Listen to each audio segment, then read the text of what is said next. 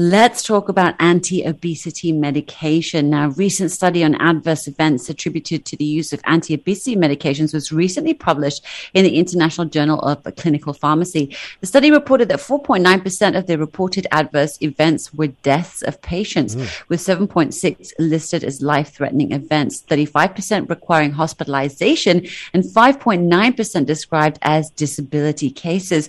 There were also reports of cardiovascular disease, kidney complications, and reports of cancer. Doc, what are anti-obesity meds? And if it is as the name suggests, why aren't more people with weight issues using it? Yeah, I mean, there a lot of them try to reduce your sensation or appetite. Some are also working at certain hormone levels, reduce your absorption of your carbs and fats and all those. But like you said, because of the side effects, I have never prescribed anti-obesity medicine for a long time. I try to tell my patients to avoid it because of the complications. So Right. I would be very careful. So that's why I think a lot of people also don't use it because of that, because it has to be prescribed by a doctor, and when we do prescribe, we are very careful to tell them all the side effects that are that's going to happen, and we have to keep a close, monitoring the patient. So anything they should be able to call you fast, and then we can tell them what to do, or they come back to the clinic to see you.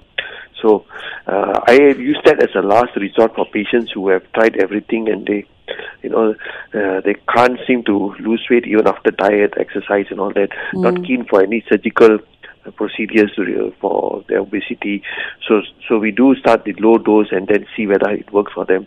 But normally I try to avoid using this medication because of the side effects. So, Doc, I mean, in cases where it's extreme and everything else doesn't sort of seem to work or shift things, do you think, in your opinion, anti-obesity medications are the first sort of last resort option? Or what about a gastric sort of bypass or whatever you call that tying operation where they the stapling, right? Yeah. Yes. Yeah.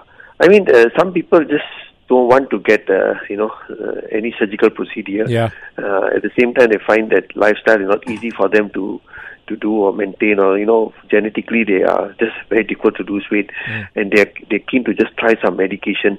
So, yeah, we do start on patients like that, but we make sure that we are closely monitoring them. Yeah, because I'm actually on that. I'm very concerned that some people might actually use this some might have eating disorders or body image issues, and then they're like, I'm going to take this so I can eat whatever I want.